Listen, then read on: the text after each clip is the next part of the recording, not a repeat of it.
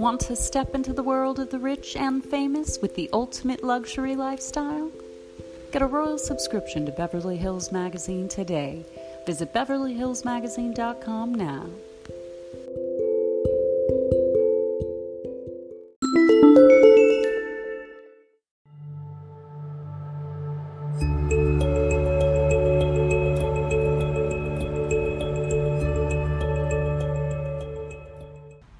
Hello, beloved children of God. We are back with Scripture of the Day, reading Psalm 52:9.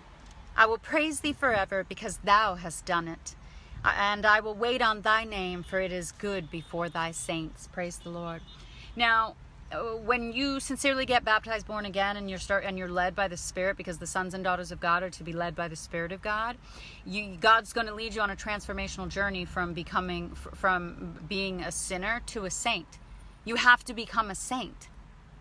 We all who enter heaven are saints of the Lord. We're the redeemed of the Lord, redeemed from the world of sin and seduction, purified from sin, set free from sin and evil and from the power of the devil and the power of darkness, and reconciled to God, walking in the supernatural power of God.